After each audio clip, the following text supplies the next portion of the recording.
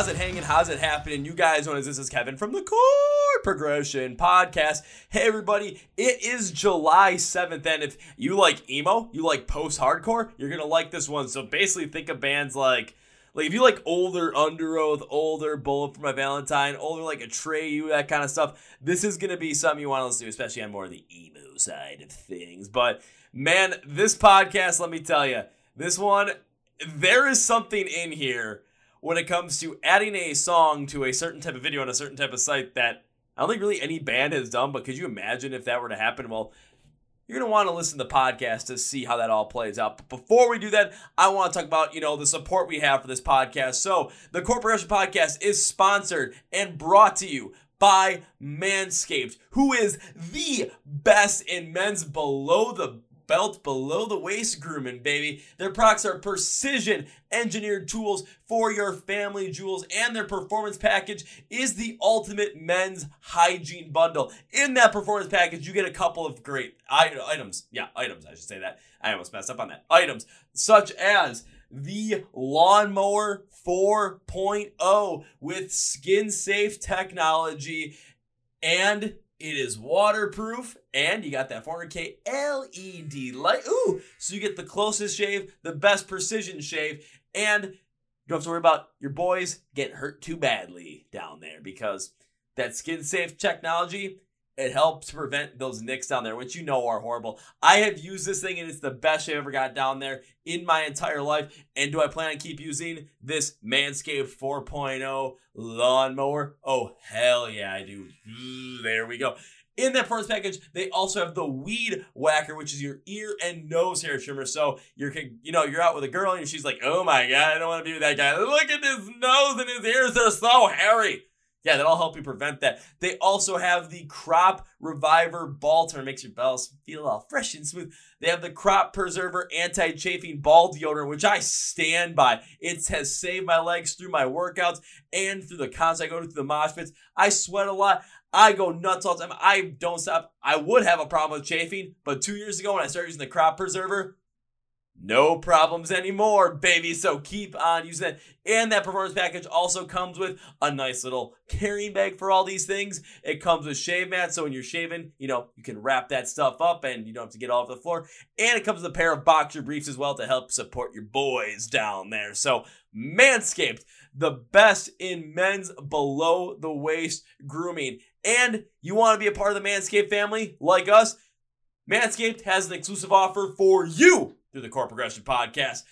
It is 20% off. What? And free worldwide shipping. Say what? When you use the code CPP at manscaped.com. The link for Manscaped's website is in the description of the podcast. It is also in the top comment on the YouTube style for this podcast. Well, so you want to go and check that out. Remember, manscaped.com, code CPP at checkout. Join the Manscaped family and make sure you get the best care for your family jewels.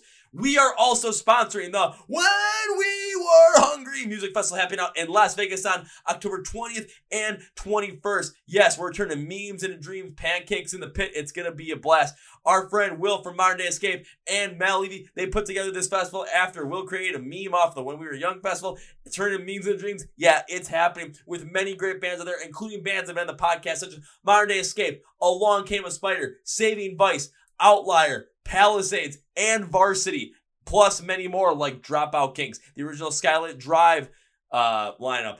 Can't believe I forgot the word lineup. That'd have been pretty bad. Tiny Moving Parts. You're not going to want to miss out. Tickets are on Tickets are on sale at whenwewerehungryfestival.com. Link to the podcast, so go check that out and come join us in Las Vegas, October 20th and 21st of 2022 for When We Were Hungry. Yeah, pancakes in the pit. Come mosh with us, baby. All right, now time for our feature presentation. So thanks to an Instagram ad, I got to reach out to this band called Down Again after listening to their single Saboteur. And let me tell you, this podcast is ridiculous when it comes to some of the live show stuff this band had to go through, that all bands have to go through, that you're just going to have to deal with it, and every band has gone through it. Just kind of giving a little more insight on that. The song Saboteur, we dive deep in that. We dive deep into what created their sound, why they made the sound they do, and putting a certain song on a certain website behind a certain video. then a lot of people would watch for suggestive reasons. Would that be a good move? Would that get the song popular? Would that get the band popular? We talk about it. We float the idea around there. Are you guys ready for this one with Down Again? You better be. Let's go! Yeah. Well, ladies and gentlemen, boys and girls, listeners of the Chord Progression Podcast. You know, I found some absolute gems in the past while just scrolling through Instagram and having ads pop up and be like, hey, this band has this song out, go check it out. This one came up on my feed one day. The song is called Saboteur by the band Down Again. I listened to it just on the ad and I was like, did I find another gem? Then went to listen to it, the whole entire thing, and I'm like, oh yeah, I found a gem. So I had to go and reach out to the band, and they are here today. So please give a warm welcome to Lenny and Lucas from the band Down Again to the Chord Progression Podcast. So gentlemen, welcome to the Chord Progression Podcast. Thanks, glad to be here, man. What's going on? What is going on, guys? Because right now everything here is, well, not gonna lie, it's been busy with, trying to make sure, keeping the podcast as best as possible, doing it all as all these episodes, but you know what? It's what I love to do, so I'm happy you guys are here. What's going on your end? Oh, just enjoying some California heat, man. It's been hot over here. I've just seen Lucas just go like, dude, yeah. 97 today, but it feels like it's worse, man. Oh my God. 97's not that bad, but it gets 114 where I live, so. Yeah. Jesus Christ. Both of us work outdoors, so whenever it gets hot, we're just living in it. Just like I'm a creature of just sweat and just whatever else comes out of me right now. I don't know if that's my adult, like just becoming an adult, but like I used as a kid, I just sweat like all the normal places. Now as an adult, it's like just stomach sweat. It's like the worst place to sweat from ever. Yeah, because it's like, did you spill something on yourself or what the heck is going on? Because you just have this big splotch like right here. It's like, so bad. What you get to do is like after when you're working, you have to get t-shirts. You just have giant circles right here. So as you start sweating, it's like, what's going on? I need to contain within this circle. If it gets past this circle, I know we need to take a break for a little bit. We're gonna bring back fishnets and just wear only fishnet shirts. I mean, I think that's like what the dream from like 1996. Yeah. That sounds about right. I feel like you guys might end up doing that with like your very like a music video on your own. Just like, you know what, we're just gonna have the fishnet mesh shirts on. We're just gonna rock out. We're just gonna go absolutely nuts. Who the hell knows? Maybe you guys do that on stage. Just come out like just full on like mesh shirts. What the fuck is up, everybody? And then it's just like, whoa. I'm honestly down, man. That sounds good to me. Shows get hot, man. I can't be wearing no leather jackets. Yikes. Yeah, especially, I mean, where you guys are from, where it can get pretty hot pretty quickly at the same time as well. I mean, especially right now, I've been seeing bands that have been playing, in California and Arizona around the southwestern part of the United States at like in June. And it's just like, pray for us. We might die in this heat. Pray for us. This show might be our last because we might melt on stage. So how do you guys deal with it? Because, I mean, I live much, much further north than you guys. So I'm used to, like, summertime, venues like, okay, you might have that, like a hot week or so where all of a sudden the venue's just really, really, hot and humid. It has no AC. But I'm used to the ones where, like, you're going to shows and all of a sudden it's like you have to go either leave the jack in the car and freeze on the walk-in or pay, like, the $5-6 for coat check. Dude. Yeah. Venues here, man, certain venues, you have to decide that you want to see the band. Like this, the pit, the sweatiness in the pit is barbaric, man. It's just barbaric on some of these venues. See, now you're kind of speaking my language right there, because every time I'm at a show and I see a pit, I'm like a kid on Christmas. I'm just like, oh, yay! Yeah, can't stop myself. It's impossible, man. It's infectious. I mean, I would say I'm addicted, but I don't want to say it because that just makes it sound bad. Yeah, like it's something you shouldn't be doing. Yeah, it's like, nah, man. It's something I definitely should be doing. For me, that's just a feeling of just pure joy and happiness of all of a sudden. The energy's picking up during a band set. You get the faster paced songs, some of the heavier songs. You get the songs that have those heavier, unclean vocals just all that energy behind them. And you can't stand still. You just physically can't. You have to do something. And for me, it's, I'm going to throw my shoulder into people. I'm going to push some people around. And if, someone gets knocked down, it's like, whoa, get them back up. Let's go again. Oh, yeah. The pit is the only place. All right, go, Lenny. Oh, I was just going to say the last show I went to was it wasn't the last show I went to, but the last pit that I was in that was like really gnarly was the Polaris like Moths to Flames co-headliner. And I got obliterated in the Polaris pit, man. Like multiple times was just getting bodied. It was a rough pit. Boom. I remember that show, man, because I saw that down in, I saw it in Chicago, and it was just like once, it was Alpha Wolf that actually had the pit that was going the craziest. All of a sudden, it was literally the first song, within the first like minute, all of a sudden, you're seeing just the crowd split open, and I'm just sitting there just like on one edge. I'm just like, okay, we're doing this already. Yeah. This is going to be a fun show. I hope I don't get hurt again. Yeah, I landed on my knee, on my hip, just my whole body was hurting after that show, I'll say. I hope that you thought it was worth it, though. I really hope so, because it sounds like it was worth it. Definitely worth it. Man, I mean, there's been a lot of shows this year so far, like especially ones that I'm pretty sure you guys have seen, but I know I've seen a bunch as well, where all of a sudden it's just the energy is just absolutely insane. The pits are absolutely insane, and we were without live music for, over a year, sometimes for some people a year and a half, maybe some people even 2 years. And it's just like being able to get back into that space, being able to get back into that place where we can just enjoy the music, go absolutely apeshit, and just lose our minds for the positive aspects of it. It's been something that, it's made 2022 a hell of a lot better than what 2020 could have even aspired to be with all the shit that happened.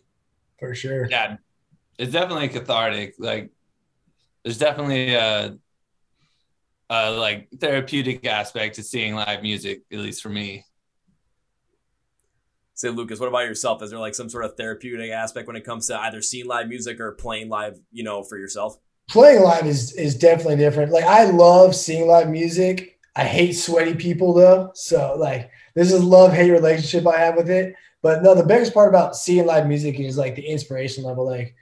Like seeing a band actually play good, like sing good, scream good, seeing the guitar players rip, like that's super inspiring to me to want to do it. And then every time we get on stage, it's my favorite place to be. So, and then I try to focus on the band when I'm at the venue, but sometimes I have a little too many drinks and then I'm just in the pit. I tell myself I'm not going in the pit. I hate sweaty people, and then I have a few drinks. I'm like, let's go. Oh man, that's something I love to hear, because it's like, okay, if you're gonna be sober at a show and you see me there, you're probably not gonna like me because I'm gonna be the sweaty guy in the pit. But after a couple of drinks, I'm pretty sure Luke's gonna be finding me. It's gonna be like, it's go time. Hell yeah! The pit is the only place where I can get punched in the face and not be mad about it. I'm like, all right, understandable. We're all in the pit. Oh, totally understandable, totally agreeable too, because I've taken a couple of hits to the face myself, and it's somewhere it's like I've taken those to the face, I'm thinking, you know what? Put myself in this position, was expecting this, plus the music still gives me, that energy still gives me life. There's only been one time I've been hit in the face and I was not very happy about it. It was because it was from a crowd killer who said that they hated crowd killing literally right before the set began. And then instead of a punch face, it was a scratch on my eyeball. Oh my God. Foul move.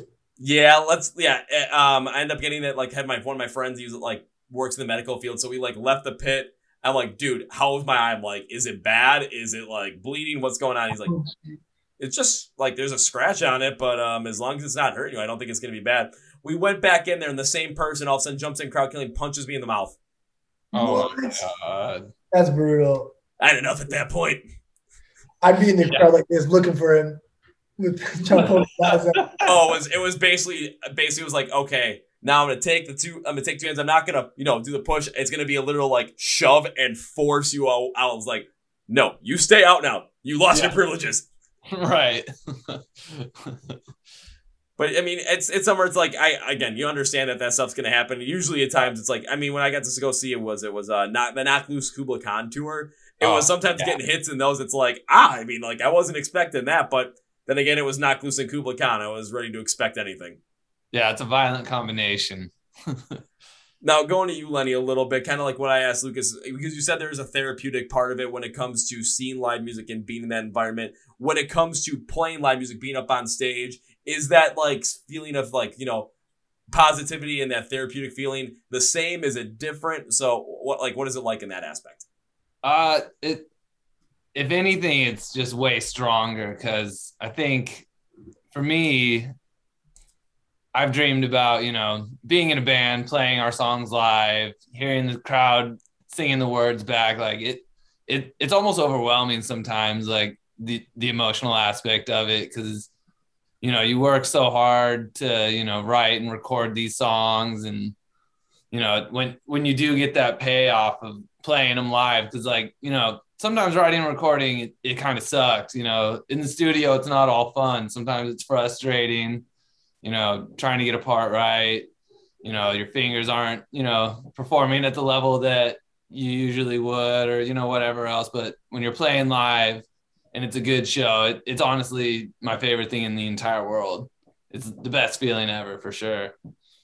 Understandable, because especially in a live setting, it's something where, say you miss, one note, or say you just mess up a simple part right here. You might be thinking about it, but no one in the crowd is really gonna notice it. No one in the crowd's really gonna hamper on it, unless there's some guy that's in front of the crowd watching you play vigorously, like, I'm gonna watch everything you do, and if you do something wrong, I'm gonna put it on social media, something like that. No, we're in the crowd. We're there to enjoy the music. We're there to have fun. It's like, if you mess up, you're still gonna see us, having a blast, giving that energy. Plus, if something, really goes wrong and all of a sudden you're able to play it off and have fun with it and just roll with it, that's going to be a positive memory that we all have. Like, I've seen, what band was it? It was August Burns Red. Their smoke machines literally set off the smoke alarms in one of the venues that I was at. So they're like, okay, we're going to go figure this out real quick. All of a sudden, 3 minutes later, Jake comes back out. So we got some good news and some bad news. Good news is, we know the reason why the smoke alarms went off is because our smoke machines made them go off. So we can continue the show. Bad news is, no more smoke machines for the rest of the show. I hope you're okay with that. Everyone's just like, hell yeah. Yeah. He's like, we're going to start this song over again. This is Mariana Stretch. We're just like, yeah, motherfucker. Fuck yeah. Yeah, if I only mess up once during a song, I feel good. It's like, one mess up, you know what? It's all right. It's okay. As long as everyone in the crowd is having fun, that energy is still top notch and everything's flowing, we're doing good. Yeah.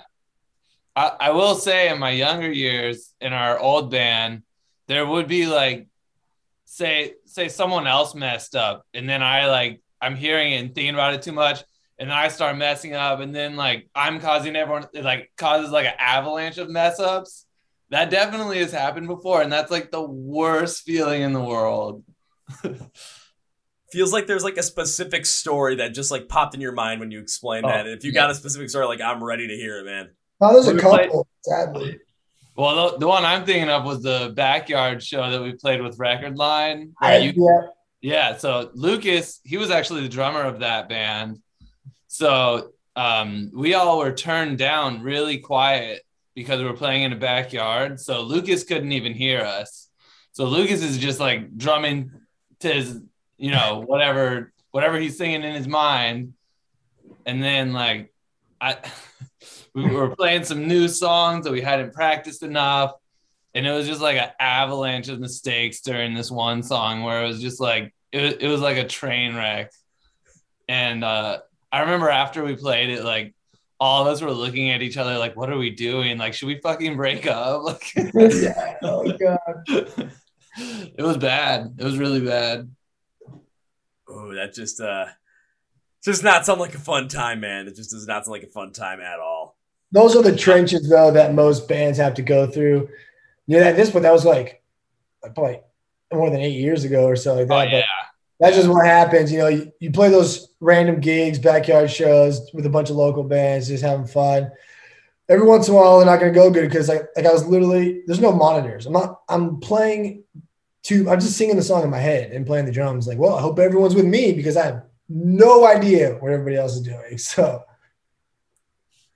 Yeah, and this is something that you did say that just, peak in my head, which was that every band does have to go through something like that. Every band has to go through the trenches of that, because it's not going to be like, you start out as a musician or you start out as a band and all of a sudden, you're going to be on a level where you're going to be opening for certain bands. You might start a band where all of a sudden, you get to that point, but you definitely have had experience in those trenches before. Oh, kind of yeah. like if all of a sudden, I'm just going to think of an example. It's kind of like I'm just going to use Ronnie Radke as an example.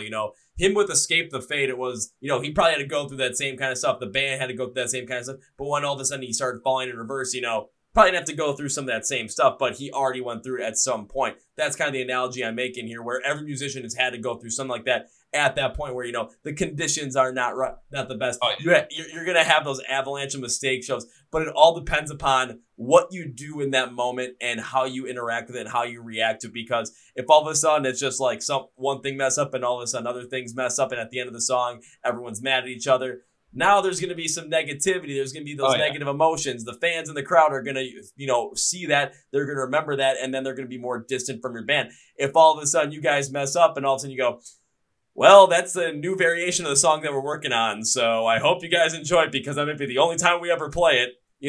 Now you're having some fun with it. Now you're keeping the vibes a little bit more on the positive side, a little bit more on the not so serious side, having fun with it. Everyone's going to feed off that. And you go on to the next song, and all of a sudden people are just like, woo! Fuck yeah. Totally. Yeah, I think for us, it was like a good come to Jesus moment where it was like, okay, we need to be better. Like, we can never have something like that happen again. So, it definitely pushed us to, make sure we were more practiced up, make sure we, dot our I's, cross our T's. So never had anything like that happen again. Thank God. Yeah. Yeah, thank God. Because I've even seen a couple of shows like that too. There was a festival I went to, and there was a band I've had in the podcast. They were not allowed to use their in-ears or use their monitors or anything, solely because they said that everything that was going on that stage was interfering with one of the bigger stages. So the bigger stage couldn't do a quick sound check or anything while the other band was setting up. And it just got to be kind of a mess. We're like, you know what, we're going to just do this. Whatever the fuck happens is whatever the fuck happens. And I'm pretty sure, because I knew the more of the songs than some of the other people because it was a smaller band, I think they did mess up a couple of times, but they just had so much fun with it. They just in this mentality of, fuck this, we're just going to put on a good show for everyone that's here. They're just going to enjoy it. Remember that from a positive experience. So remember that and take that as a positive, as watching that whole entire thing play out. Yeah, that's totally sick. I love that. But next time, make sure that no matter what venue you go to, you guys are able to use in-ears. Oh, man. Yeah, for sure. Not being able to hear yourself is like a death sentence, especially for being on vocals. Like, oh, man. So, because I'm not really that strongly connected when it comes to knowing that the nuances of, the live performance. I'm still learning at this point, as I'm more of the one that goes to the show, goes to the pit, goes nuts, and feeds off the energy that way. So when you can't hear yourself on stage, when you can't hear the vocals on stage, what is that like? Because I'm very curious to see kind of you said it was a death sentence basically. What is that whole experience like? So, I mean, if you're singing and you can't hear yourself, you're relying solely on muscle memory because, you can't hear the note that's coming out of your mouth. So, say you start on the wrong note for a verse, you're not going to hear that it's the wrong note and correct. You're going to sing the whole verse out of key. So, it's just trying to rely on muscle memory for a whole song, I mean, some people could do it, but you have to have a gift. It's really hard. Man, okay, that does make a lot of sense. And thinking about, before you were able to use anything like in-ears, but I mean, being a younger band, or even go back in time as well, before they were even a concept, before they were even a thing. Wondering how some of those artists are able to do that and be able to just, rely on muscle memory and hit it perfect every single time. Because when you're up on stage, the emotion that's going through, the adrenaline that's going through you, and relying on muscle memory. I mean, your muscles are going to pretty much know what to do at that point, but there's a lot of other factors in play right there. What happens if all of a sudden, when, especially in your younger years, or, wherever you are now, when it depends, say there's some girl in the audience that you're kind of like, hey, kind of like that girl, and all of a sudden you're focused on that, and then all of a sudden you do start out and sing the wrong note at the start of the verse. Now you're singing the whole entire verse off key. Yeah, I think especially like when I was younger, like I just didn't have the muscle memory built up enough. So it would have been just, like I said, like a death sentence for me. But I think now, I've sang all these notes 10 million times now, so I'll feel a lot better doing it today than I did, 10 years ago. But it's like you lose your safety blanket, because you can course correct if you could hear yourself, and it's like you hit the first note wrong, it's not a big deal, like you said, you just hit the rest of them and no one's gonna really remember. But yeah, if you don't have that ability. Yeah, if you don't have that ability, then all of a sudden, you might sing the whole song completely wrong, and it's going to give it a whole entire different vibe. Which sometimes I've seen bands perform songs, in a live setting that they're heavier than what they do on like the album, which, not gonna lie, is a cool thing, but it's never, like a consistent thing where all of a sudden it's, these vocals are, a little bit more of that like higher pitch, a little bit more of that unclean raspiness, and all of a sudden they just turn around and do them guttural. No, it's not something like that. It's like pieces of the song just are accented by these heavier notions. So it does end up working out, you're not going to be like perfect every single time, but I can see what happens where all of a sudden, you're not perfect, you're not hitting it exactly right, and it just kind of devolves into something where you're singing the song in a completely different way, and it just does not come out as sonically powerful or as emotionally hard-hitting as you want it to come out. Oh, for sure. Yeah. I feel like there's definitely been shows where I've seen where it's like you can see the singers struggling. Maybe they can't hear themselves, and it's like, oh man, this is hard to watch. Not gonna lie, I've seen a couple of those before, and it's just like, especially in the crowd, when you can notice it, it's just like, come on, what's going wrong?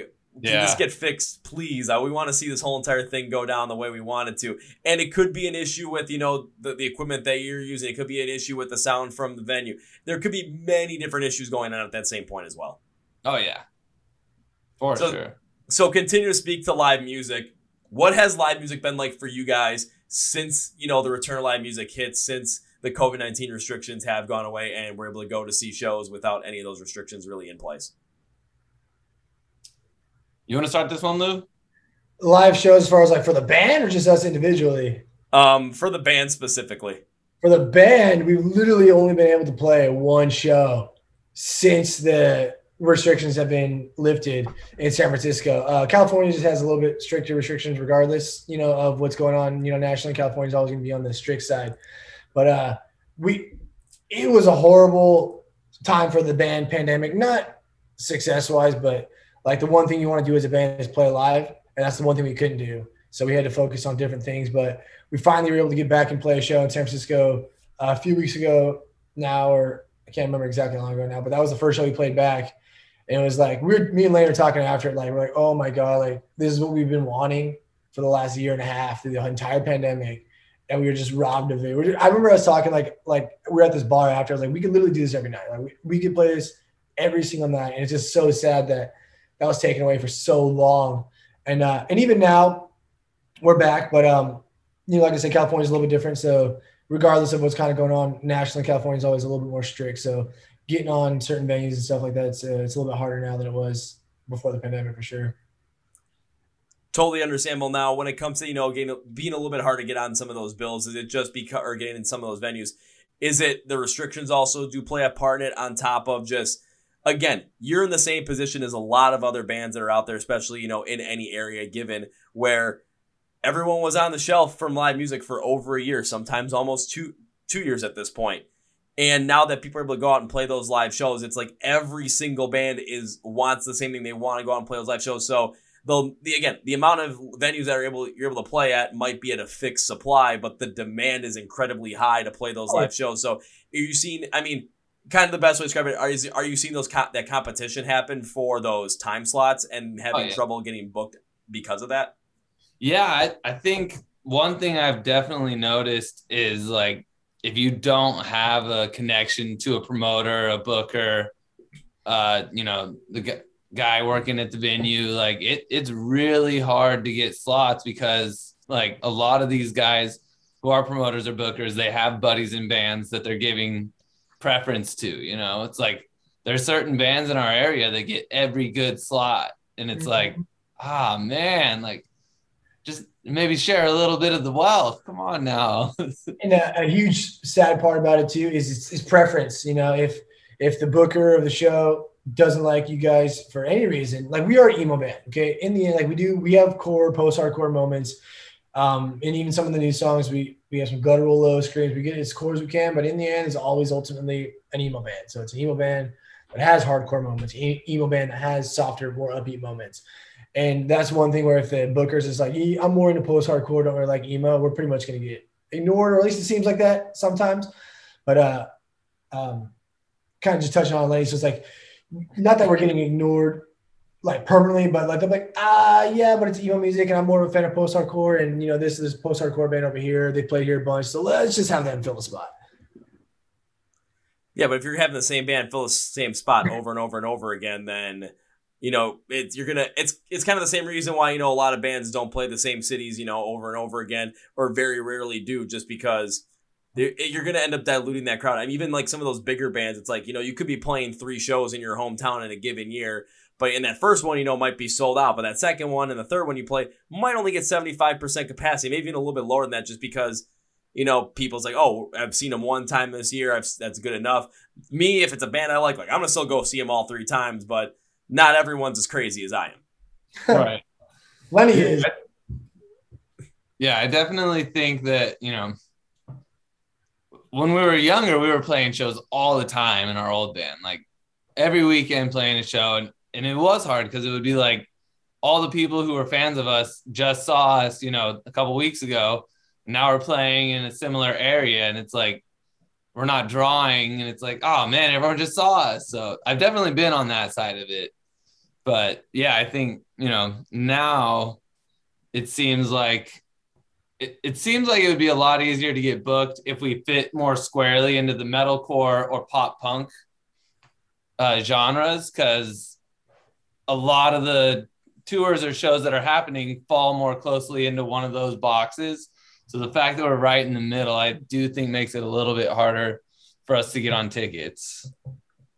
Fair enough. I think it's a fair assessment. However, I'm going to go a little bit in the opposite direction and say that in the long run, I think you guys are better off by not fitting into those certain boxes, just because what's going to happen is, because especially, you know, going through music, especially listening to Saboteur, I'm like, you know, even for myself, it's like I'm a little bit more on the post-hardcore side. I mean, like where I really grew up in with music, it was hard rock and punk rock, and then all of a sudden, starting all this stuff up, metalcore and post-hardcore have definitely come flooding in. Emo was always in there a little bit in and out, but it was never something that was super strong. But listening to, you know, listening to Saboteur, which we can get into later, but like seeing the mix of emo, post-hardcore, and seeing how some of that like more post-hardcore style comes to play off it, I would rather have a band that has more of this, you know, more of this variety to them, more of this chance to them, because what happens is, you know, you're able to work in with so many different other styles. You're able to work in with so many different other energies. Hell, there was a tour I saw with one of my friends, Joey from the band Varsity, because Varsity, they kind of got that like post-hardcore R&B kind of like infusion in there. I saw them open for Nonpoint. Like, how does that make sense? But then you see the show, you see the energy and how the music plays off the energy with each other. It's like, yeah, that works. So with you guys, it's like, I can see where venues are like, oh, we only want, you know, post-hardcore. We only want pop punk, and you guys don't fit perfectly. You guys are like the square peg, and they're trying to fit it into this perfectly shaped round hole. No. Put it in the square hole where everything fits in. And we're going to end up getting a show where all of a sudden you're going to get something that just stands out. You're going to get something that just the emotion is driving from it. The energy is driving from it, because you're not booking specifically for the same sound over and over and over again. You're booking for the best experience possible. And you guys, with a vaster array of sound, can provide a better experience, I think, for a lot of other bills than some of these other bands could when they have to fit perfectly into that like circle peg. I appreciate that, because we're writing the music that we want to hear. So, I mean, to us, that's how we feel. So it's good to hear that there's other people who feel that way. Shit, man. I should tell you guys, you know, I know you guys are in California, but come over to the Midwest. We're doing this shit all the time with all these different rock and metal, all these different subgenres. Because I mean, there are shows where, they're more, metalcore based, more pop punk based, more punk rock based. But honestly, again, we've seen shows where all of a sudden there are bands on these bills where it's like, this really shouldn't make sense at all. But then you go to the show and it's like, this totally makes sense. It was so much more worth it. And you get into these bands as a fan even more so because say, I'm trying to think of a good example. So say I was going to see a band like Ice Nine Kills as the headliner. Now, more metalcore, you still get some of that theatrics in there, especially all the horror stuff. But if I'm going for that, now the other earlier bands on the bill, if you're going to, it doesn't matter what the music is, but if you're going to give that same energy and you're going to give that same kind of passion, emotion that Ice Nine Kills does, it's totally going to work. And if I'm feeling it in the crowd, if we're going and having a good time in the crowd, if you guys get that pick going and we're having a great time, the people up front are banging their heads and the people on the side are like, hell yeah, let's do this. Then, you want them over. I'll even go to the Kubla Khan Knocked Loose tour. Yeah, you had Kubla Khan and Knocked Loose on there. You know who was in between the two of them? Movements. Yeah. That made no sense when it comes to a logistical standpoint. But go to that show. Kubla Khan, the crowd is going ape shit. The crowd is getting rough and tough.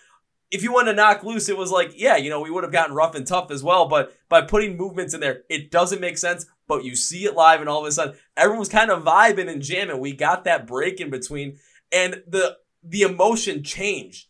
The energy changed, but the energy still stayed positive and upbeat for everybody. So, even us guys that are crazy in the pit, the guys that were already like bleeding and busted up, everyone's kind of jamming in the middle, having a good time. It was fun. Oh, yeah. Yeah. I love all three of those bands. So I love that lineup. Yeah. But again, just kind of related to where you guys are, keep making the music that you want to make, keep making the style that you want to make it because what's the best way to describe this? If you do that, you're going to have your core sound. You're going to make something for yourselves. If a band is going to directly copy another band, that band is never going to be as good as the original. Oh, yeah, for sure. But take a look at like some of the other bands, like listening to some of your music, like especially looking at the Sabbath tour, I'm picking up vibes from like Underoath. I'm picking up vibes from like Bullet for My Valentine. It's like, but it's definitely not that. But I'm picking up the same vibe, the same feeling, the same emotion. I'm like, alrighty, like let's roll with this. Let's have some fun with this. And now I'm thinking like, shit. You guys could be put like as an opener on an Underoath tour, and it would make total sense. Thank you. Yeah, that would be a dream come true. I think Underoath is definitely one of everyone in the band's favorite bands. Then I'm glad I picked up on that because I got to see. So it was that tour that Underoath did. It was with Spiritbox, Bad Omens, and Straight from the Path. I got to see it down in Chicago, and Spiritbox was out for that show because of COVID. And Straight from the Path, it was like I enjoyed it, but it just wasn't like the pit was just way too big for too little people. Bad Omens, they played a little bit too much stuff off of the Death of Peace of Mind, and they did not play very long. So everyone's like, "What the heck's going on here? Now we're not going to get Spiritbox. Well, Underoath better bring it." Yeah. Underoath fucking brought it. Oh, yeah. Yeah, that was actually one of the best sets that I can honestly remember. That set was incredible. I feel bad because Lenny got me a ticket to that show, and I couldn't go. So. Yeah, damn you. Dang it, Lucas. You missed out on greatness there. I feel like I did. It really was. Like I was talking to him after. I was like, dude, I'm so inspired right now. That was the best show I can remember. Don't worry, you'll get your chance again, Lucas. You get your chance again. Oh yeah. But again, it's just going back to your sound as well. So where was the inspiration that came off of the sound you have with that emo post-hardcore mix that allows you to go, into some of the more pop punk stuff as well, along with some of the more the metalcore, the heavier stuff? Like you guys definitely have this tone behind you, but you're able to work within it and manipulate into so many other different areas that you want to, based off of how you want to write it, based off what the song is calling for, based off of the emotion is calling for. So how did you create this sound? What's the inspiration behind it? Like, take me back to the whole entire story of how this came through to be, because this is a cool sound. You want to start this one, Lou? So just like for the band, getting this sound that we have, I mean, I would say it's pretty wide range. Like we can have a slow singing piano song, and then we could have a song that has black metal vocals on it on the same record, and it would flow because that's at least the range we've given ourselves. And that sound did come pretty organically because when we started writing our first album that we put out, we just wanted to write music that we wanted to hear. And so we just had this collection of songs that were so vastly different and somehow worked together. Like some songs had much heavier moments. Some songs were acoustic and singing. You know, some songs were definitely trying to lean on the pretty soft side. Some songs are trying to lean on this like heavy, like grungy side. And it just came organically. And I will say, I think one thing that really helps as far as like the physical sound, like the actual chords that you're hearing, I think the skill level that we have, like we are not amazing musicians. Like we can trick people into thinking we're great, but we are fairly rudimentary intermediate musicians by, you know, at best. And I think us just writing the music that we want to hear, and just using the skills that we do have, like we're not shredders, you know, I'm not this riff king or anything like that. Just using the skills that we had almost forced us into the box that is Down Again. And I don't want to say the word box is really open. I feel like we could do anything, but just where we were in our musicianship, the type of music we wanted to hear, you know, being played that we weren't really finding in any other band. We needed to create that. And then also just the inspiration that we have, you know, it's vastly wide range of inspiration for the music writing. I mean, that makes a hell of a lot of sense, especially coming from the standpoint of this is just what you guys want to do. This is the sound you want to make. This is the music you want to make.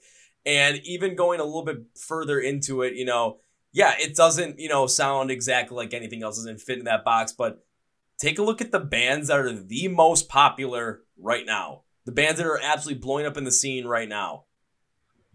Are they doing anything that like any other band? They're usually ahead of the curve. They're usually doing a bunch of crazy stuff. And at first, it's always tough to break through it. But all of a sudden, people pick up on it. Fans pick up on it. All of a sudden, now labels and publications and all these other, you know, festivals are trying to be like, we knew about this all along. We're just waiting for it to really pop off with the fans. Like, nah, we really know. But you know what? We're still going to do it because, well, means the fans get to see us. But like, take a look at probably the best example I can give you right now is Bring Me the Horizon. Oh yeah, they're massive. They had their own freaking festival just for like that they put together just for themselves, and they put together 2 sets for it. One was everything pretty much like Fears from Sempiternal on, and we're gonna enjoy this. And all of a sudden, the next set they did the next night was like, here's everything you wanted before Sempiternal. And you see the vast difference in array of it, but bands that are able to do that, create their own sound, create their own thing, and just run with it, do great things. I mean, when it came to thrash metal, like, who was doing it before, like, Metallica and Slayer? Yeah. Use Ice Nine Kills as another example.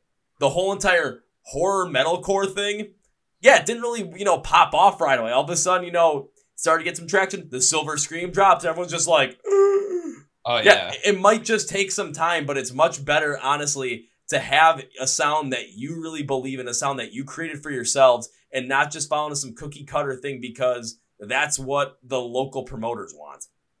Oh, for sure. That's for sure. Yeah, I remember when we first started writing these songs, like, we were like, what if we took, like, brand new style emo and then just like added parts that were way too heavy and did not fit with the rest of it. Like, so that was like one of the very first like ideas that popped in our head that kind of led us down this road. So, because I mean, Brand New, sadly, with their downfall, but they were one of my favorite bands forever. And I've always loved their, you know, type of emo music, the emotion that they brought to their music. So, like, we wanted to, like, add that, but I also just love screaming. So I was like, what if we just, like, scream over everything with that sound? Like, what would happen? So that's kind of, like, where one of the first, like, stepping stones that led us to where we are now came in. So you want to know what happens with that? Good things happen with that. And all you have to do is just listen to the music. That's all you have to do for all the fans out there. Honestly, it's all you got to do. Hell yeah. So I know I say this at the end of every episode, but I'm going to say it now again to make sure that everyone listening doesn't forget it. Right when this episode is done, go to where you consume music, whether it's streaming, whether it's go to YouTube, go wherever you can find music. Look up Down Again and just start listening. Trust me. We're everywhere. You could go to the most random streaming site on earth. We're on all of them. So you can go to cheesestream for cheese.com / Gouda Music. It might even be on Pornhub. I don't even know. I feel like there's someone that would definitely go out and check there, and all of a sudden, I'm going to go through every video. Nope, not in this one. Nope, not in this one. If you search down again on Pornhub, it'll probably just be really sad. Just the saddest videos you ever see. Oh, dear God. It was, honestly, it'd probably just be a video of just like someone, it could be just a person just sitting there. Just fully clothed, just sitting there, and just all of a sudden it's like, what is this? It's like, this is the saddest one ever. Yeah, and all of a sudden you see in the comments, yeah, but that music was damn good though. Hell yeah. Like every single comment, I don't know what the hell that video was, or you just get like the, your standard comments on that site, but all of a sudden you're just gonna get every single comment looking like it's like a YouTube comment for a good song. It's just like, yo, this song was awesome. I have no idea what the heck the video behind it was, but this is the one right here. I hope so. That would bring joy to me. Oh, God. Honestly, now I've got a feeling like by the time this podcast releases, all of a sudden, I'm going to get a message from someone that was like, hey, I found this band on, but I don't want to say where I found them because you might think I'm weird, but this is where I found them. It's going to look and go, they actually did it, didn't they? One day, someone at a show is going to be like, yep, we found you guys on Pornhub. And it's going to be like, yeah, worth it. You are the chosen one. Now I'm starting to think about this a little bit. What would happen if a band would actually put their music on something like that? What behind just some kind of video? Because there's a couple different ways that, I mean, it's a place where, people are going to go watch it. There's a lot of people that are going to watch some of those videos. So it's going to get exposure. But is it also a connection to just, with the site itself, with the content itself?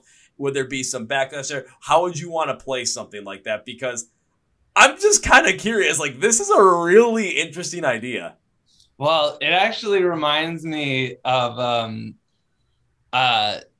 you listen to Drugs, Destroy, Rebuild Until God Shows? Yeah.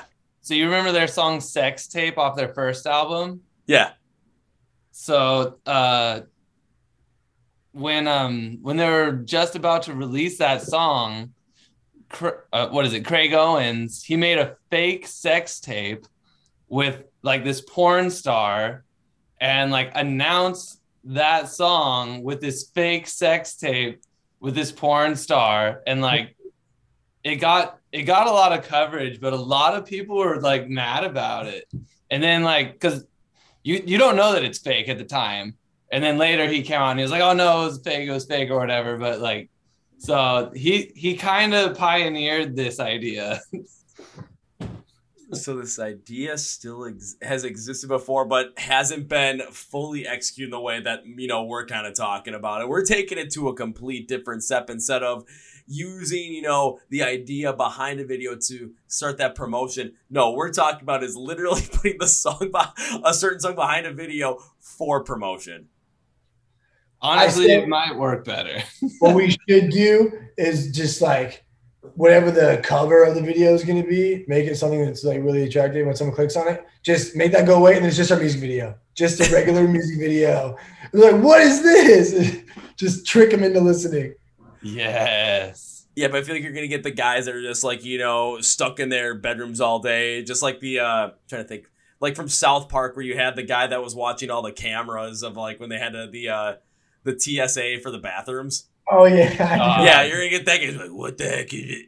And just turn it off or just go security breach. But if you had somewhere all of a sudden, like the song was actually behind a video, like an actual video on that, like, on one of those many different sites. That type of video. Yeah. That's wild, man. Oh, I mean, that would be insanely wild because it's going to get more plays. It's going to get more consistent listens to, especially if you have that song at a very specific part in that video. Hey, I mean, again, the backlash might be pretty intense, but you never know what might happen. It is 2022. Yeah, we'll just tell our wives, babe, this is for promotion. Don't think about it. We didn't actually make this video. Someone else made this video. We just put our song to it. Yeah, I haven't watched it, I promise. Right. All right, now I'm not half expecting. I'm fully expecting to see this happen at some point, where all of a sudden it's gonna be like. But in the video, in parentheses, there's gonna be something that says "down again," and I'm gonna look at that and be like, "Oh my god, they did it!" And then it's like you gotta just see what that video has in store for you. See where the song all comes in, and all of a sudden, I'm gonna have to go to the comments on that and just see. I don't know what happened with the like the audio or the soundtrack, but that song fucking slaps. And all of a sudden, just like, agree. Someone's like, that song doesn't slap. All of a sudden, you're going to hear, go on, just do the whole Twitter thing. Ratio. All these different upvotes for Ratio. It's like, oh yeah, you got ratioed, buddy, because you're trying to go against a good song. What the hell, man? Yeah, exactly. Hopefully it goes down that way. I hope so too. So give it another, I'm gonna give it another year. I'm gonna wait and see what happens, because I feel like you guys might have a song in the works where it's like, now this song would be perfect for this situation. Either if it fits in perfectly, or if it's like, this makes absolutely no sense, then it does. All of our songs are so sad that probably none of them will make sense, but maybe that'll be the beauty of it. Just kind of the whole. The saddest video you ever seen. You're gonna turn one hell of video in this whole entire like juxtaposition field just because of a very, very, very sad, but also energetic song at the exact same time. Oh yeah. Well, jumping out of like the specifics of, trying to promote a song, but jumping into a specific song with Saboteur, because that was the one that stood out to me, of course, because that was the one that was on the Instagram ad that I saw. That was the one I listened to, and that was the one that had me feeling like that, Bullet for My Valentine, Under Oath kind of feel with the emo vibes behind it as well. So when it came to writing Saboteur, what was the inspiration behind that one? That one, really, I wanted to write a fast song, because most of our songs are, not like a really fast BPM. We usually sit between like 125, 145 BPM pretty safely. So I was like, I want to write something that's like super fast. So that one's like, I believe it's at 180 BPM. So way faster than what we're used to. And I was like, let's just write something where the music sounds like drivey alternative music from the mid 2000s, but instead of singing over the verses, we'll just scream the whole verses. And, because that's not something that I'm hearing a lot today. I'm not hearing a lot of really fast, drivey, alternative style music with screaming. So I was like, as much as it's been done before in the mid 2000s, it hasn't been done much today. So that was the idea behind the music of it. And then the lyrics for it was a song that I've been trying to write for a long time and just hadn't found a song that like really matched the emotion of what I wanted to get across. So yeah, just kind of worked out to, finally get that song out there with that one. Oh yeah. So, couple things that before I ask my next question, which is going to be about just, the lyrics behind the song and really what the meaning is behind it. But I'm looking through my notes on it, because I got 3 pages of notes on this whole entire fucking song. I wasn't going to cheap out on this bad boy. And I always I'll go through each part and then I'll put it together in overall before I go into the whole entire overall. But I literally put overall, if this song dropped in 2007, fuck, this would have been all over the radio and all over MySpace. Hell yeah. So it does make a lot of sense, like what you said too, where, if you want to, have that emo feel, but have that, more alternative, drivey kind of feel and have those unclean vocals in there. In the alternative scene, or even more in that scene, you're not seeing that at all anymore. You saw it a hell of a lot in the 06, 07, and people are still talking about, listening to music and talking about, oh, I wish they still made music like that. Well, it kind of happens in a cyclical way where patterns come back, where things go away and then they come back once again in influence. We saw that in the 80s. It was like you saw the whole entire thing with the synth wave sound and all the different things they're doing with synthesizers, all that good crazy kind of stuff. All of a sudden the 90s comes around, it's like, yeah, we're done with that shit. All of a sudden I've been seeing that pop up more and more recently. It's like, oh, it has that retro feel, it's cool, but it hits on the emotion at the same time too, so it does make a lot of sense. So bringing that back because you guys want to play a song like that and you want to bring something like that back, again, it's just going to be something that's going to stand out with more ferocity because you're doing it the way you want to do it, and also because we haven't seen something like that happen in quite a while. And the bands that really did hit on that, maybe they evolved a little bit more, maybe their sound changed a little bit more. But when they do play those songs, again, use Under Oath. When they play those songs from 2004, 2005, the crowd still goes ape crazy for them. Oh, yeah, berserk. Absolutely. So also when it comes to, what's the meaning really behind Saboteur? What was the real core emotion, really the core thing that was we wanted to pull out here in the core message you want to say? Because when you said you had a song that you wanted to write and that really fit now with this more fast-paced kind of feel, this more driving kind of feel, along with having those unclean vocals, those more unclean scream-style vocals with a little bit more of that raspiness in the verses, and then having the chorus have a little bit more of that clean style, but also still having a little more of that raspiness too that really connected. What was the overall meaning behind the song to really, make this as powerful as it was? What was the connection behind there? What's the lyrical inspiration? So for me, it was I had a best friend for a long, long time, years and years and years. Someone who I considered, my best friend, and we had a falling out where nothing actually happened. Just one day he ghosted me, and it was incredibly strange. And so he just stopped returning my calls and texts, and he ended up moving away and never telling me why. So I never found out. Been reaching out for years, through every avenue that I can, and I just have no idea what happened or what went wrong, because this was someone who I considered close, like a brother. So if you listen to the song, it's kind of me going through this, what happened? Why did it happen?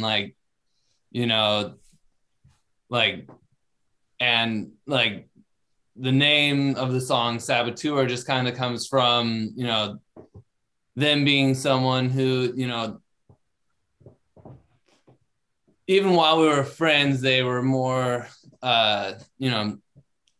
self-sabotaging in their own life. They had a hard time, being a self-starter. They, they had a lot of, rough things in their lives and just didn't know how to deal with them. So then, dealt a bad hand and then have a hard time recovering from it type of situation. So that's where the name of the song comes from, and kind of the lyrics in the song. And it kind of caps with the bridge of, what could have been is all I see.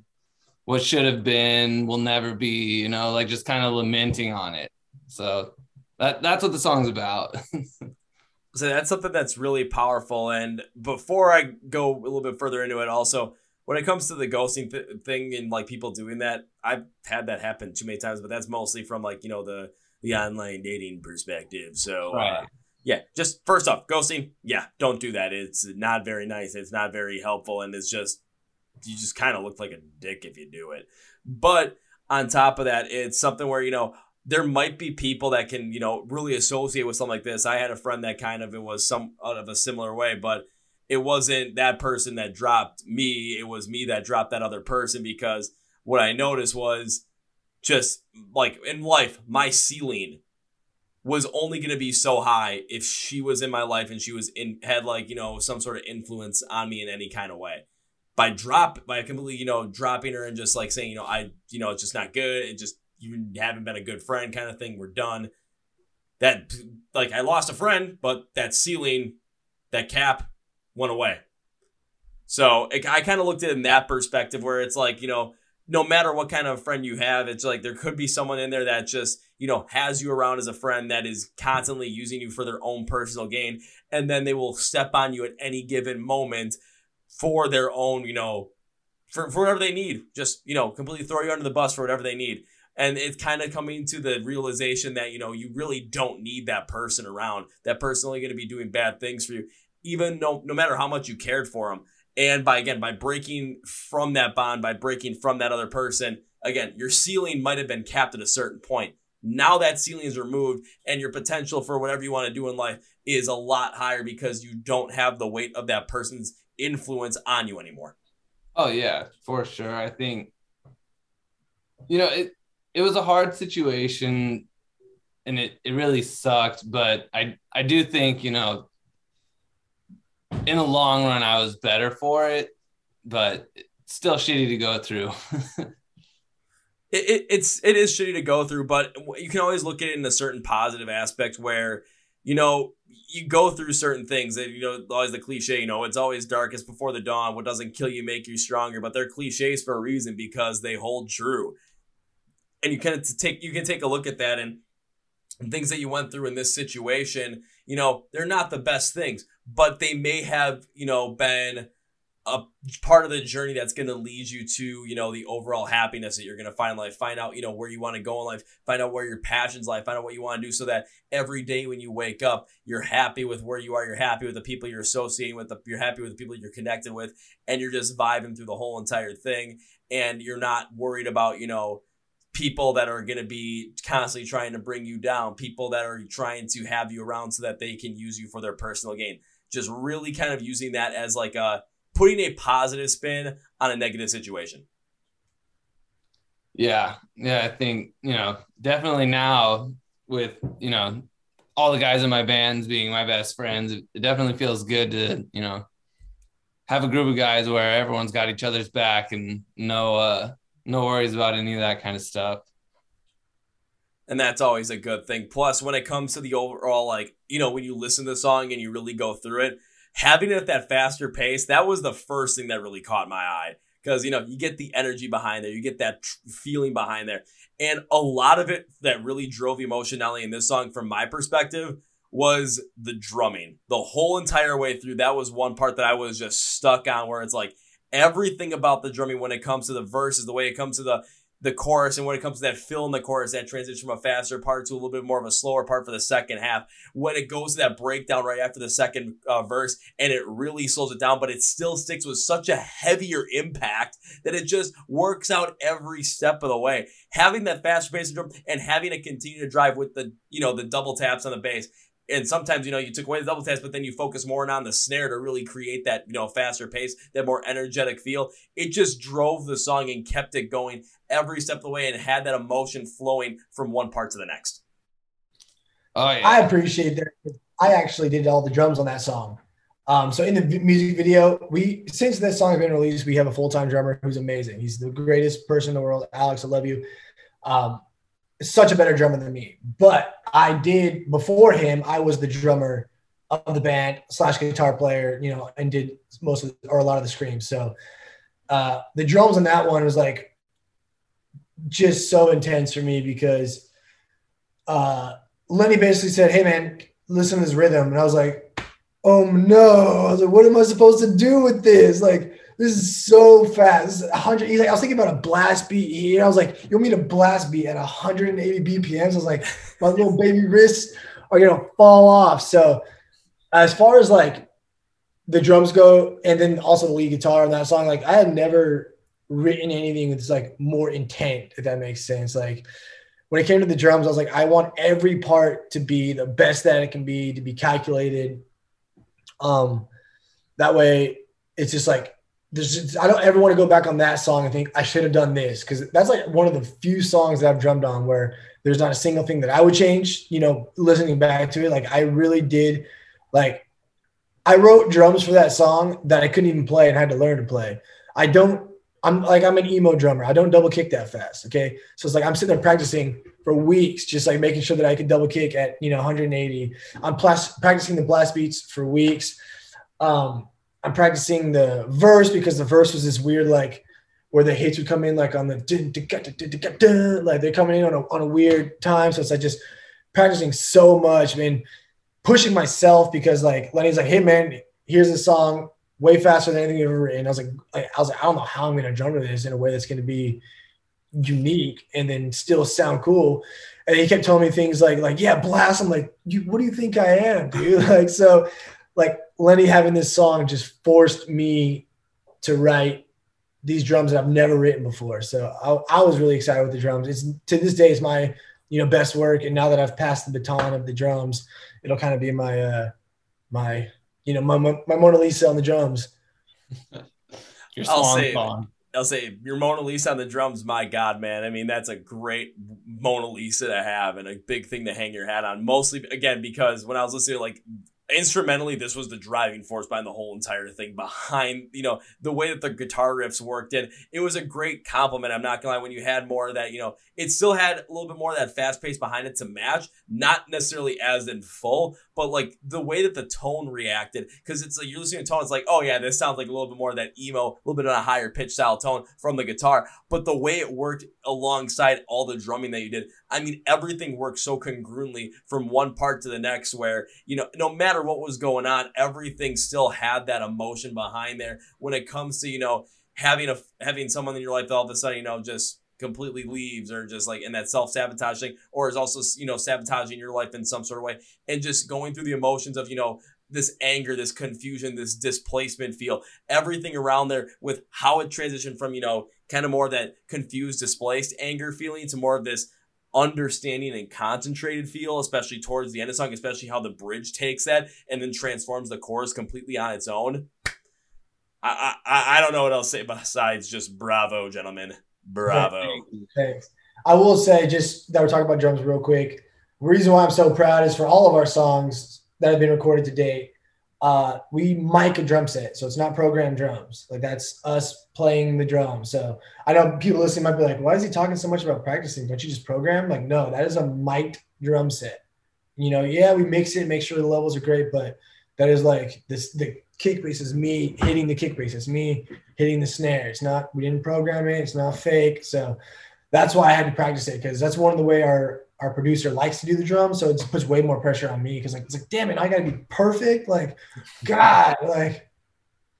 Yeah, but then you get the actual emotion behind it. You can feel the drums even more so because they're programmed in there. Yeah, they're going to sound perfect, but maybe there's a certain little aspect of the song where all of a sudden you hit that kick drum just a little bit harder. Oh, yeah. You hit the snare a little bit off center. You hit it a little bit closer to the rim, and it just adds so much more emotion because that's what you're feeling at that moment, and that's how you're trying to express it.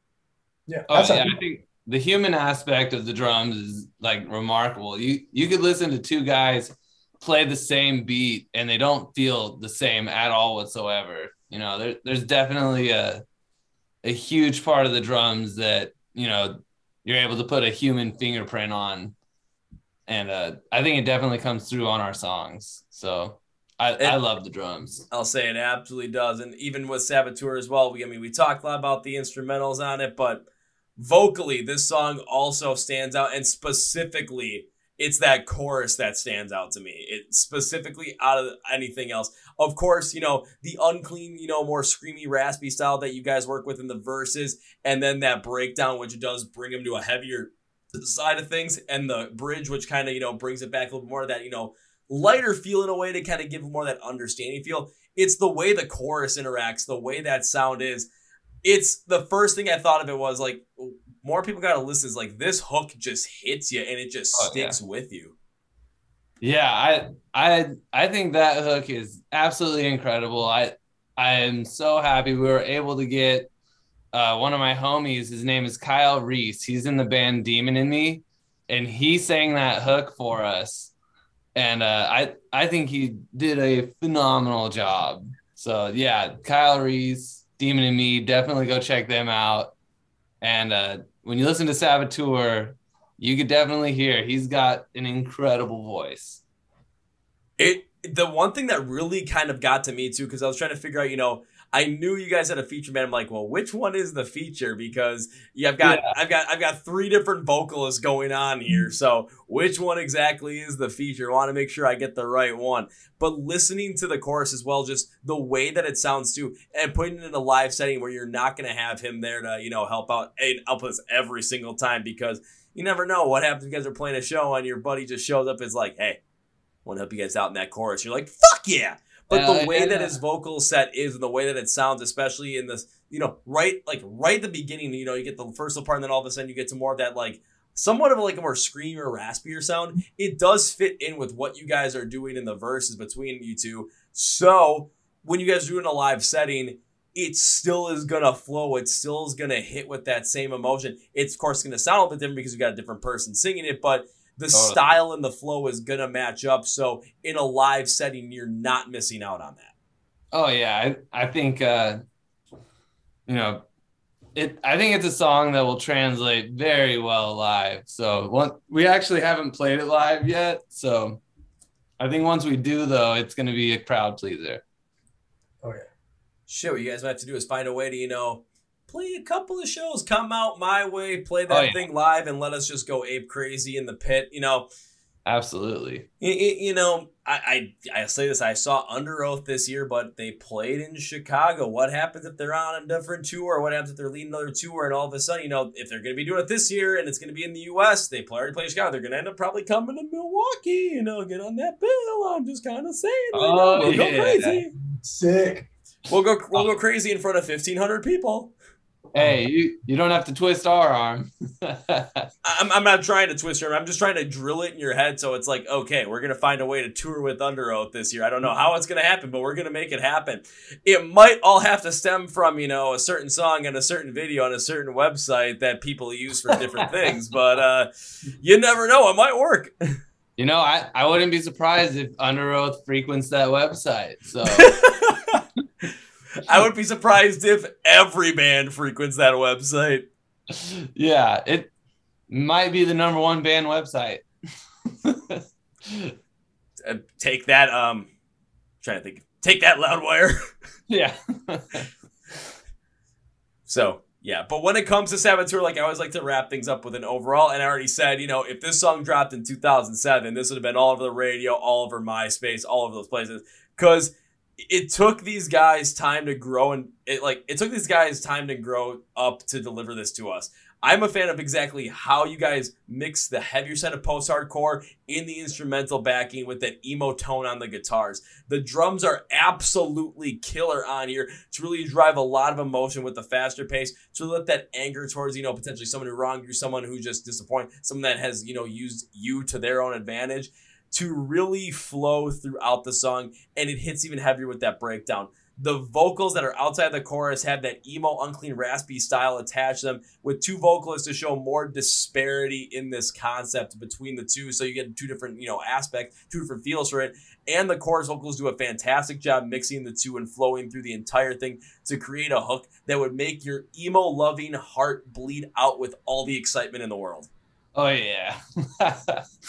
Yeah, and I think just a quick touch on that with the guitar tones, a lot of bands today are drop tuning their guitars like crazy, drop B, drop A, drop even E sometimes.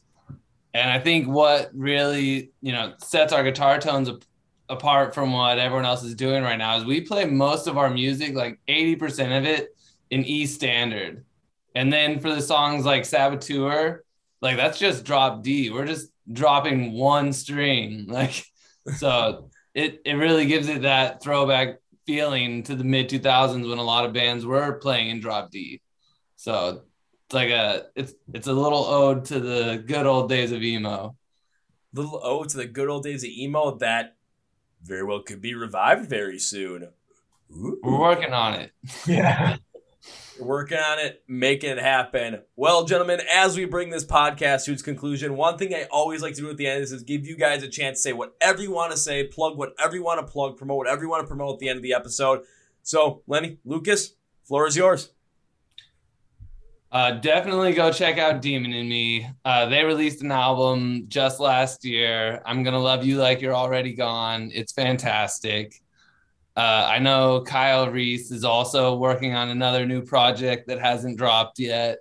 So go follow him on social media, keep up with him. He is absolutely incredible. And then also want to shout out our producer, Nick Loicono. He is absolutely incredible, one of my best friends, and ridiculously talented. He's responsible for a lot of, how we end up sounding on our recordings. And for me, Leslie, we'll definitely shout out Tyler. for the music video. Oh, yeah. You check out the music video for that song.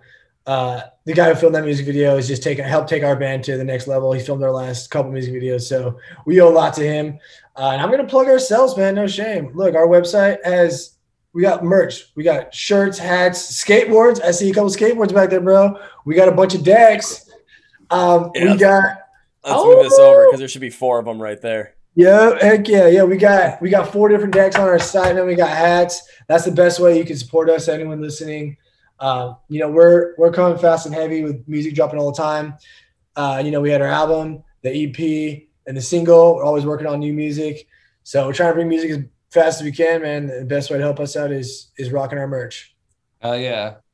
Perfectly said, and perfect way to make those shouts, and also to shout out yourself, because if you weren't going to shout out yourselves, I was going to do it, and I'm still going to do it. So now it's time for me to end this podcast with 1, 2, 3 very specific things. So first things first, when it comes to Down Again, so everyone listening, you just heard Lucas plug what they got going on, where you listen to their stuff, listen to the EP, listen to the LP, listen to the single Saboteur, listen to all that stuff, buy some merch, and when they go out and play live shows, you're going to want to be a part, you're going to want to see this stuff live, you're going to want to enjoy it, and you're going to want to follow along with them on all their socials to make sure you don't miss out on anything. So go and do that. But I know people. I know how this stuff works. I know the last thing you want to do is search up all this stuff yourself. You're going to want to make me do it. Put in the description of the podcast, have it say Find Down Again online, links for their socials, links for YouTube, links for their website, links for their merch, links for where you can stream their music. So all you have to do is click the link and then like, share, follow, subscribe, stream, download, buy,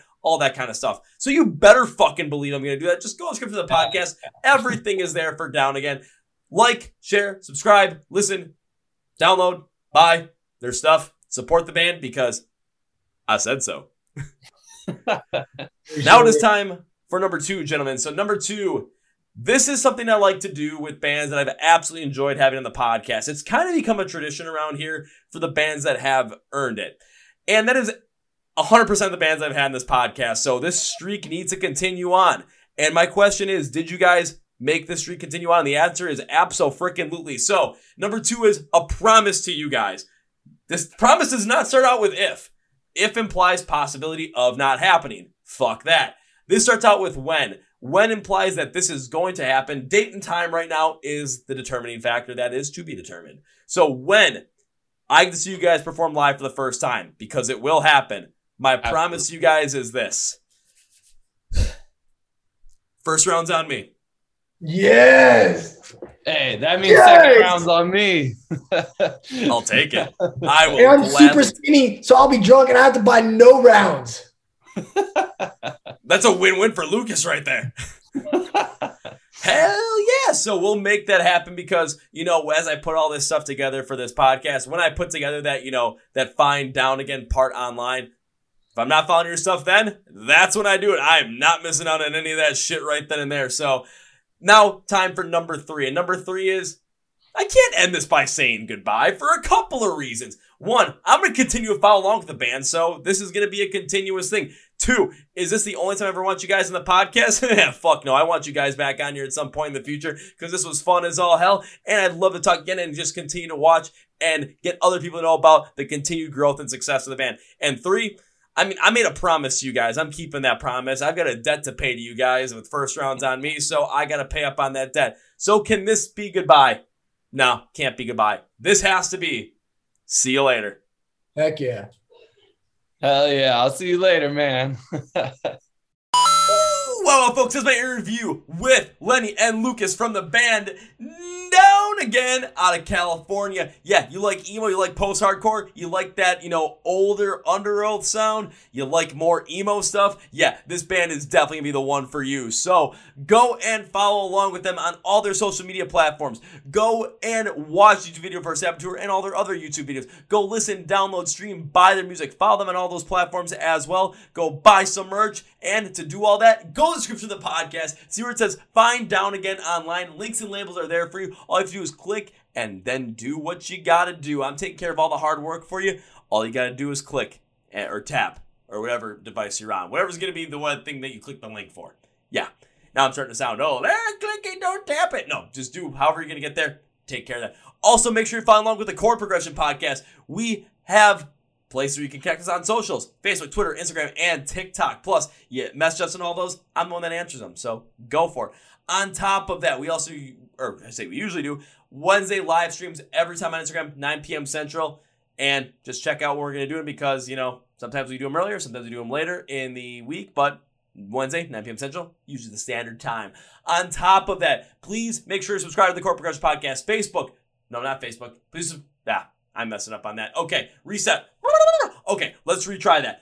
Please make sure to subscribe to the Core Progression Podcast on your favorite platform, whether it's the videos on YouTube or the audio streams on Spotify, Apple Podcasts, iHeartRadio, and Amazon. If you're already subscribed to the podcast, a big thank you. I know I'm kind of being weird, but I was trying to do a Jim Carrey thing like, thank you. But seriously, thank you very much for subscribing to the podcast. Thank you for being a part of this family. Thank you for being part, of making this dream into a reality, man. We are trying hard, and we are not going to stop until our dreams are met here for the Core Progression Podcast. If you are new and are just subscribing, welcome. Seriously, welcome. Glad to have you here, and I'm glad to have you along for the ride. Let's keep this going. If you're here and you're like, I enjoyed the podcast, I don't feel like subscribing right now, might you reconsider? If not, thank you for stopping by anyway. We hope you stop by back in the future and become part of the, Core Progression Podcast family, and we'll have some fun with it.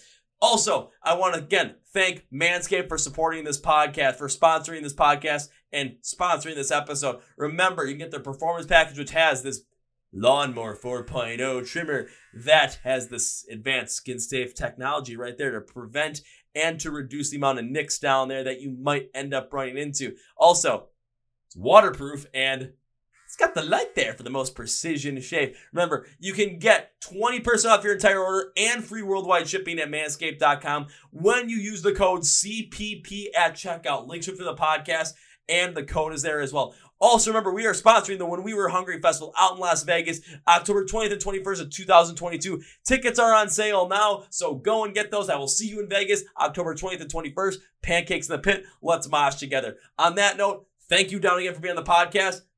Curious to see how that idea plays out. But also, that's going to be it for me, guys. Thank you for watching the Core Progression Podcast.